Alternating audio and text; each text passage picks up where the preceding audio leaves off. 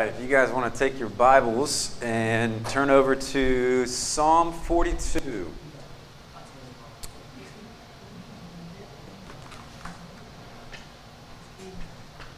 If I can find it. All right, so we've been going through the different Psalms, and this Psalm, we've done a category that this is in before, and so this is a lament Psalm, okay? And we did one back, I think, in the beginning of summer as we looked at Psalm 3, and now we're coming to one of my favorites. I really enjoy Psalm 42, and that's where we're going to find ourselves this morning, all right? So let's all turn over to there, and we will read it together, okay? All right, so why don't we all stand for the reading of God's Word. Psalm 42. God's Word says this to us this morning. As the deer pants for the streams of water, so my soul pants for you, O God. My soul thirsts for God, for the living God. When can I go and meet with God? My tears have been my food day and night, while men say to me all day long, where is your God? These things I remember as I pour out my soul. How I used to go with the multitude leading the procession to the house of God, with shouts of joy and thanksgiving among the festive throng. Why are you downcast, O my soul? Why so disturbed within me? Put your hope in God, for I will yet again praise Him, my Savior and my God. My soul is downcast within me. Therefore I remember you from the land of the Jordan, the heights of Hermon, and from Mount Mizar. Deep calls to deep in the roar of your waterfalls. All your waves and breakers have swept over me. By day the Lord directs His love. At night His song is within me, a prayer to the God of my life. I say to God, my rock, why have you forsaken me? Why must I go about mourning, oppressed by the enemy? My bones suffer mortal agony as my foes taunt me, saying to me all day long, where is your God? Why are you downcast, O my soul? Why so disturbed within me? Put your hope in God, for I will yet praise Him, my Savior and my God. The word of the Lord. You guys can take a seat. Well, I have shared before that I enjoy reading Christian biographies, and it's just something that maybe the historian kind of in me just loves, kind of learning about people's lives and what makes them tick, and all those different things. But recently I've been reading a biography on William Cowper. And the biography is called The Hidden Smile of God by the author John Piper. And I was attracted to the story of Cowper because of his struggle. And we'll talk about this a little bit more, I think. But Cowper was a man who walked deeply with the Lord and yet faced some very severe battles with mental illness. Some very severe battles with attempted suicide and different things like that. Faced a very constant and dark spiritual depression. And yet his story is very well known because he famously wrote many hymns and many poems. Hymns like There Is a Fountain Filled with Blood. We sing that song sometimes here, even at our church, and it's a beautiful hymn that talks about the gospel, the good news of our salvation. But he is also known for his struggle and his walking through his spiritual depression. And yet how the Lord preserved him in and through it, and how he was used to bless us even hundreds of years later through his work.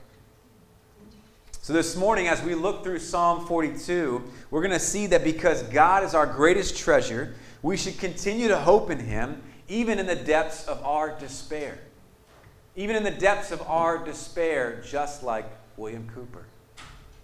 So as we begin, what we're going to do is we're going to look at three feelings or three things that each Christian goes through at one time or another.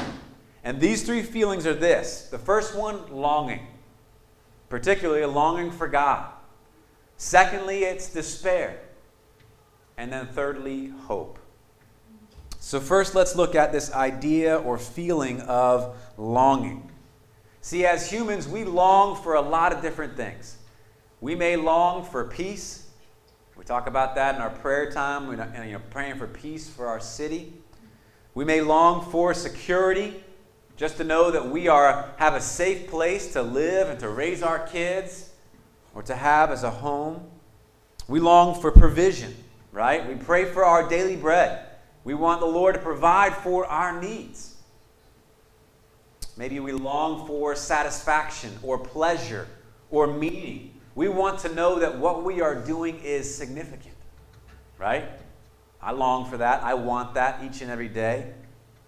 And yet the psalmist says that he has one of his deepest longings and deepest desires is for God. That there is no desire that trumps that desire for God. Verses 1 and 2 we just read, but I'll read it again for us, says this: As the deer pants for flowing streams, so pants my soul for you, O God. My soul thirsts for God, for the living God. A long time ago, St. Augustine said, You have made us for yourself, and our heart is restless until it rests in you. The human heart is restless until it finds its rest in God. If we were made for God, the only logical conclusion is that our hearts will be restless until we rest in Him, just like Augustine said. We search for peace and rest and meaning and security in so many different things other than God, and we forfeit our rest of our souls, our satisfaction, the very thing that we are looking for. So a question for us, even as we begin looking at Psalm 42, is: are you searching? Are you longing? What are you searching for this morning? Well, the psalmist begins painting a vivid picture for us, a picture of a deer that is thirsty, and that thirst that must be quenched. It's kind of think about like a dog, in the middle of summertime, right? The dog's been running outside, and the dog comes in panting, right? And he goes, real loud, right? And coming into the house, searching for that bowl of water, that cool water that would refresh its thirst. The same picture is here of a deer that is thirsty. And he says, just like that deer is thirsty, I am thirsty for God, for the living God. And to be sure, at this moment, he is still thirsty. His thirst has not been quenched. He is in the waiting room, as it were, waiting and hoping and longing for this deep thirst to finally be quenched again. What is the thirst or longing for? The text says it's for God. It's for the living God. Not some dead or lifeless idol, but the living God. The God whose realness that he once felt, but is not presently feeling. He remembers back throughout the psalm of these intimate times of worship, as we will see. He remembers the God who he used to feel so close to as he gathered with other Christians for worship. The God who gave him this unexplainable joy and hope and peace, and yet now feels so elusive and distant. This morning I want to ask you, are you there? Are you longing? Are you thirsty for the experience of God that you once had before, but presently you are not feeling? Sometimes we talk about this when feeling dry or feeling distant from the Lord. And the Bible tells us that we're thirsty for the Lord whether we recognize it or not. Whether you feel that it is your deepest longing or desire or not, we are made for the living God. and we try to go fill up that longing with all different kinds of things, whether it's in our favorite sport like basketball or it's in something else, we try to fill up that longing that only God can fill. No substitute will ever do, not even his good gifts. I'm convicted by that. Not even God's good gifts will give us that longing or that fulfillment that we long for. But God himself, as the text shows us this morning. But as we will see, I think this psalm is particularly geared towards Christians who have once tasted and seen the goodness of God and yet are in moments of despair, moments of discouragement, moments of turmoil inside of them. As Christians, we know that there will be those times that we will face that discouragement, that despair. God doesn't spare us from those things. He has a purpose in our suffering, as we have seen over and over again in the Bible. And the question is, are you there this morning? Or as one music artist put it this way, are you in the waiting room, waiting for the presence of God to feel the way it did before? Well, as doctors sometimes say, it's going to get worse before it gets better. The psalmist goes on to describe the present situation that he is feeling, which is despair. Despair is what he is feeling. And the reality of despair and the description of despair takes up a majority of this psalm here. In this psalm, these feelings of despair are set off by a question that he asked in verse 2. When shall I come and appear before God? So not always are we given kind of the historical background to each and every psalm. Sometimes in the superscriptions we're given some historical context, like Psalm 51 talks about David's sin with Bathsheba, and we could point back to that and say that's what was going on inside of David's mind. But here we have to look inside of the text for the clues of what's going on and how to better understand it and apply it in our lives. See, the psalmist here remembers a time of leading the people of God into the worship there in the temple in verse 4. This is a sweet memory for him. It's something that he looks back on with nostalgia. He says, this is a sweet and a fond memory for me, and yet something I'm not feeling right now. One commentator puts it this way. He says, feeling deserted by God and cut off from the joy of participating in the temple's worship, the psalmist determines to remember better times. But a forced nostalgia is no substitute for reality. Even as good as that memory might be for him, it's no substitute for what he is experiencing now.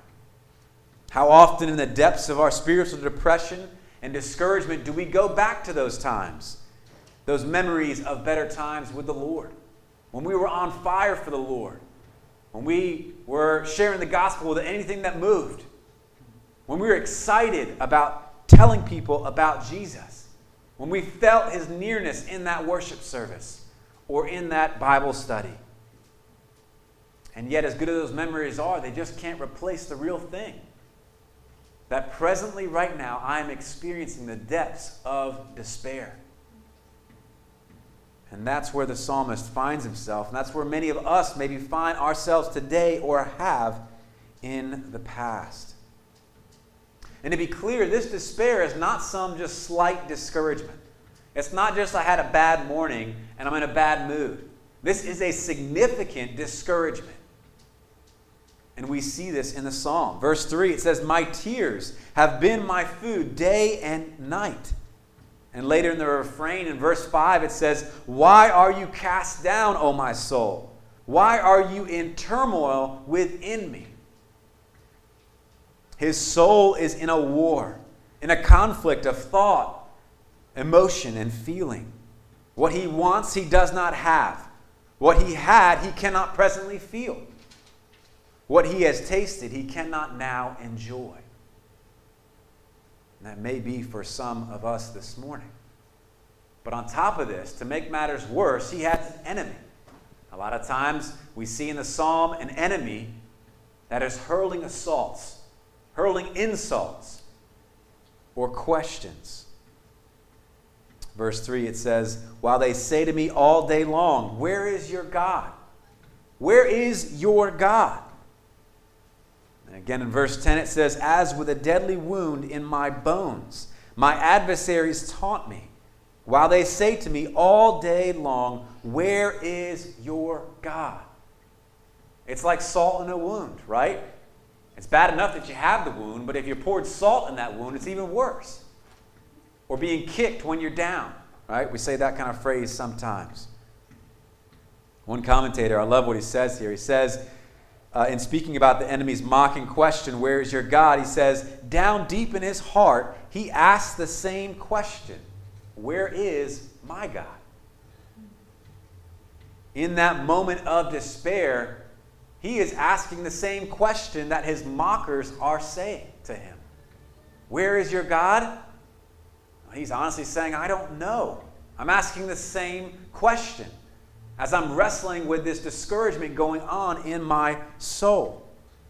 And now you too are asking me this question. It's the salt in the wound. It's kicking me when I'm down. And yet this is what happens to us as believers at one time or another. We feel spiritually depressed. We feel spiritually discouraged. Maybe about our own walk with the Lord, that it feels like we haven't enjoyed God's word or been in God's word for a long time. Maybe it feels like our ministry is just falling apart or things aren't going the way that we want them to go. And then you have some mocker and hater saying, where is your God? If he's so great, why isn't he helping you now when you're down? Maybe this is where we are this morning. Maybe it's not as intense as this, or maybe it's just as intense as the psalmist, despair. But as many have pointed out, what the Psalms do for us is give us a language to be able to talk about the deep emotions that we feel in prayer to God. What it does for us is gives us a respectful and honoring way to speak to God in prayer, even in the depths of our despair. And particularly here in Psalm 42, we see a way to pray to God honestly and respectfully, and yet in a way that describes the depths of feelings that we have. Sometimes we can't put those things to words, right? You know, your spouse asks you, how are you doing? And it's like, wow, bad. You know, I'm just doing bad. I don't know how to describe what's going on. And yet what Psalm 42 does is give us language to speak to the Lord, to say, Lord, we are struggling in the depths of our despair in this broken and fallen world. And we are crying out to him. Are you in despair this morning? My encouragement to you, if you are, is to talk to the Lord in prayer. Go to him in prayer, in constant, abiding prayer, honest prayer about where you are. Psalm 42 is a prayer to our Heavenly Father who knows not only our struggle and our pain, but he is the one that has planned its existence before we were even an idea for our parents or whatever it may be. Listen to Cooper's hymn, God Moves in a Mysterious Way. He says this, judge not the Lord by feeble sense, but trust him for his grace. Behind a frowning providence, he hides a smiling face. His purposes will ripen fast, unfolding every hour. The bud may have a bitter taste, but sweet will be the flower. I like that last line. His purposes will ripen fast, unfolding every hour. The bud may have a bitter taste, but sweet will be the flower. God knows what he's doing. He always has and he always will. This circumstance that you find yourself in or will find yourself in is no surprise to God. He uses even suffering in our lives, even despair in our lives for his sovereign purposes. I've been learning all about that as I read about the story of William Cooper. And he says, the bud may have a bitter taste, meaning the suffering, but sweet will be the flower, the thing that the suffering produces in us, in you, and in me. Well, thank God he doesn't leave us in the depths of our despair or in the waiting room of our pain, but he goes on in this psalm to give us a true hope. And that's the third thing that we experience as Christians. That third feeling, which is hope. Already, as we've read through the whole psalm, we already realize that there is a back and forth nature. Okay? There's a kind of a back and forth nature between the positive and the negative. Or as others have put it, it's a lament section, followed by a hope section, followed by a lament section, and a hope section. It kind of goes into a real world issue. This shows us that Psalm 42 is a real man with real problems in a real fallen world. You know, we wish that it could just be despair once and then hope forevermore in our lives. But yet our experience is a lot of times that alternating between despair and hope and despair and hope. And that's our experience a lot of times. The structure of the psalm and the psalmist's expression here shows us that that is true. And yet even in our depths of despair, God gives us hope. God helps the psalmist not to lose hope. He helps us not to lose hope. See, hope is continually held out before him, and he holds on to it despite his present circumstances. And the same is true for you and me. The refrain in verses 5 and 11, which is the main section of hope, is where we find ourselves. I'll read verse 5 for us again. Why are you downcast, O my soul? Why are you in turmoil within me? Hope in God, for I shall again praise him, my salvation. Notice that the hope is in something. That hope is not in a better day or a better future that might come, but the hope is in God himself. It's not in the worship service that he used to love going to, and he remembers that thing, or it's not in a special retreat that we need to go to be able to get ourselves back on pace with God. His hope is in God. And not that those things are bad. God calls us to gather as his people. God, uses retreats in a powerful way. But what do we do a lot of times? We look to the thing in and of itself to refresh us and to renew us. Take God out of the picture. The psalmist is reminding us that we should not do that. But how many times we do? Also notice the psalmist is not content with his despair, but he fights it by preaching to himself. I've shared this quote before from Martin Lloyd-Jones, and I'll share it again.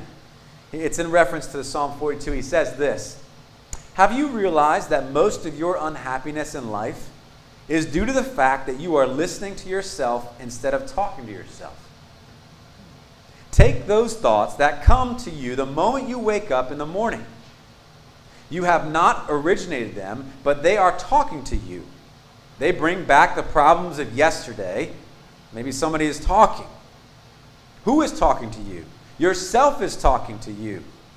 Now, this man's treatment in Psalm 42 was this: instead of allowing this self to talk to him, he starts to talk to himself.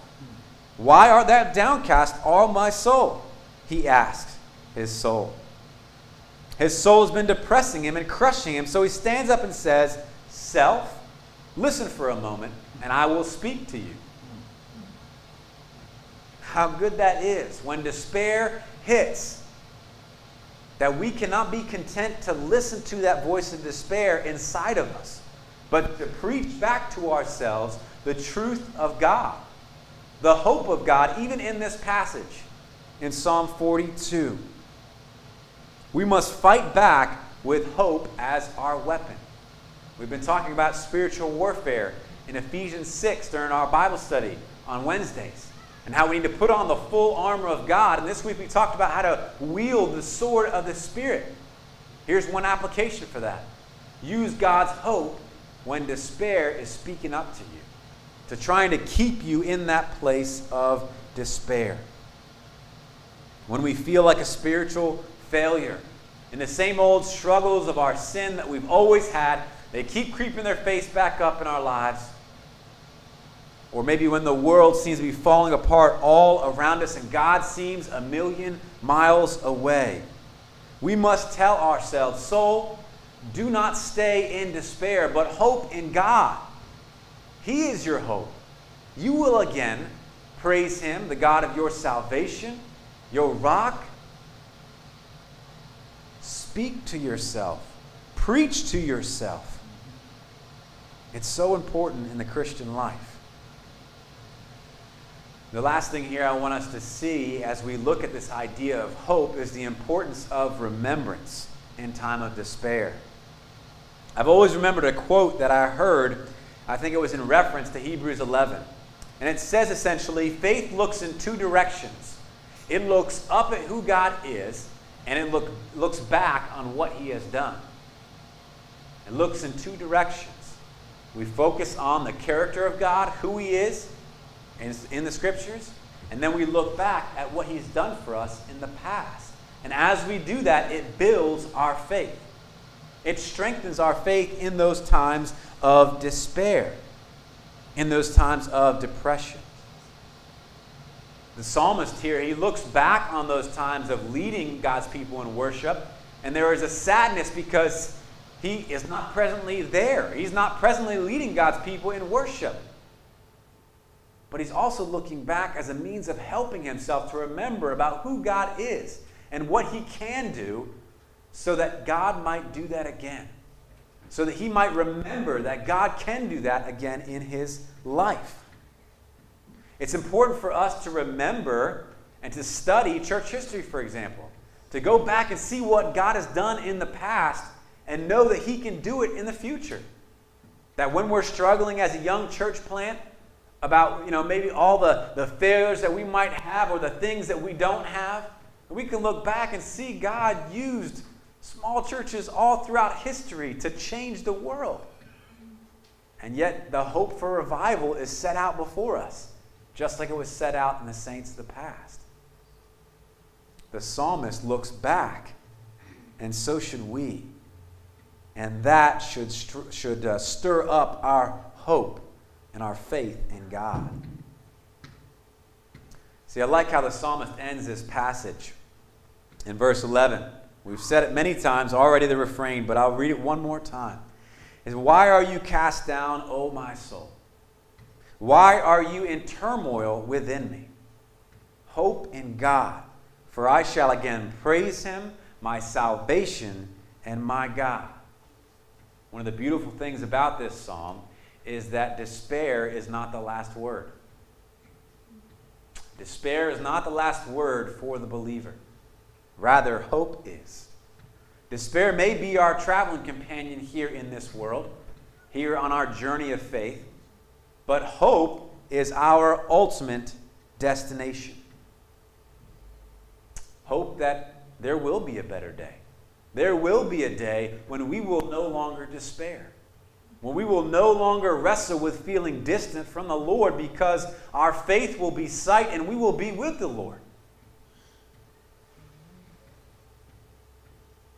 We know even in the midst of our despair that we who believe in Christ, those who have been washed by the blood of the Lord, or those, as Cooper has said before in one of his famous hymns, who have plunged beneath that flood, lose all their guilty stains. We are the ones who have real hope. Not wishful thinking, not just something that we hope is going to happen, hope a better day will come for us and our city or our family or our lives, but something that we can take to the bank. Something that we can trust in, that there is certainty of this hope for you and for me because of Jesus and Jesus alone. And we look towards that hope, even in the midst of our despair, just as the psalmist did, continually preaching to ourselves and not just listening to that voice of despair, but being satisfied with fighting with every weapon that God has given us until the day that He calls us home or the day that He comes back. And then, just like our faith will be sight, our hope will be fully realized because we will be with Him and His presence forevermore. And it will be one long, happy worship service that we long for, just like the psalmist longed for. Amen? Let's pray. Father, I thank You for the language of Psalm 42, Lord, that it helps us be able to express the depths of our despair. And Lord, honestly, maybe some of us are not in that despair right now, and yet this is kind of a preventative measure, meaning one day we will be in despair, and we will know how to process that and walk through that as believers. God, we thank you for your word, that it is honest, that it's authentic, Lord, as you don't hide from hard circumstances or hard questions that we really face in our lives. It's not just some pie in the sky thinking, it's real hope for real people like us. And so, Jesus, we pray, Lord, that those of us who do not know you, Lord, that you would help us to trust in you, Jesus. That we would plunge ourselves beneath that flood and lose all of our guilty stains, Lord, that our sin has given us, Lord. And that we would share in the same hope that many of us in this church share in because we trust in you. Lord, we pray that you would keep us keeping on. Lord, that you would help us to keep fighting the good fight, day in and day out. And Lord, we thank you for Psalm 42, which has given us an example of that. May we follow that example, Lord. In Jesus' name, amen. All right, we can stand together as we sing our final hymn.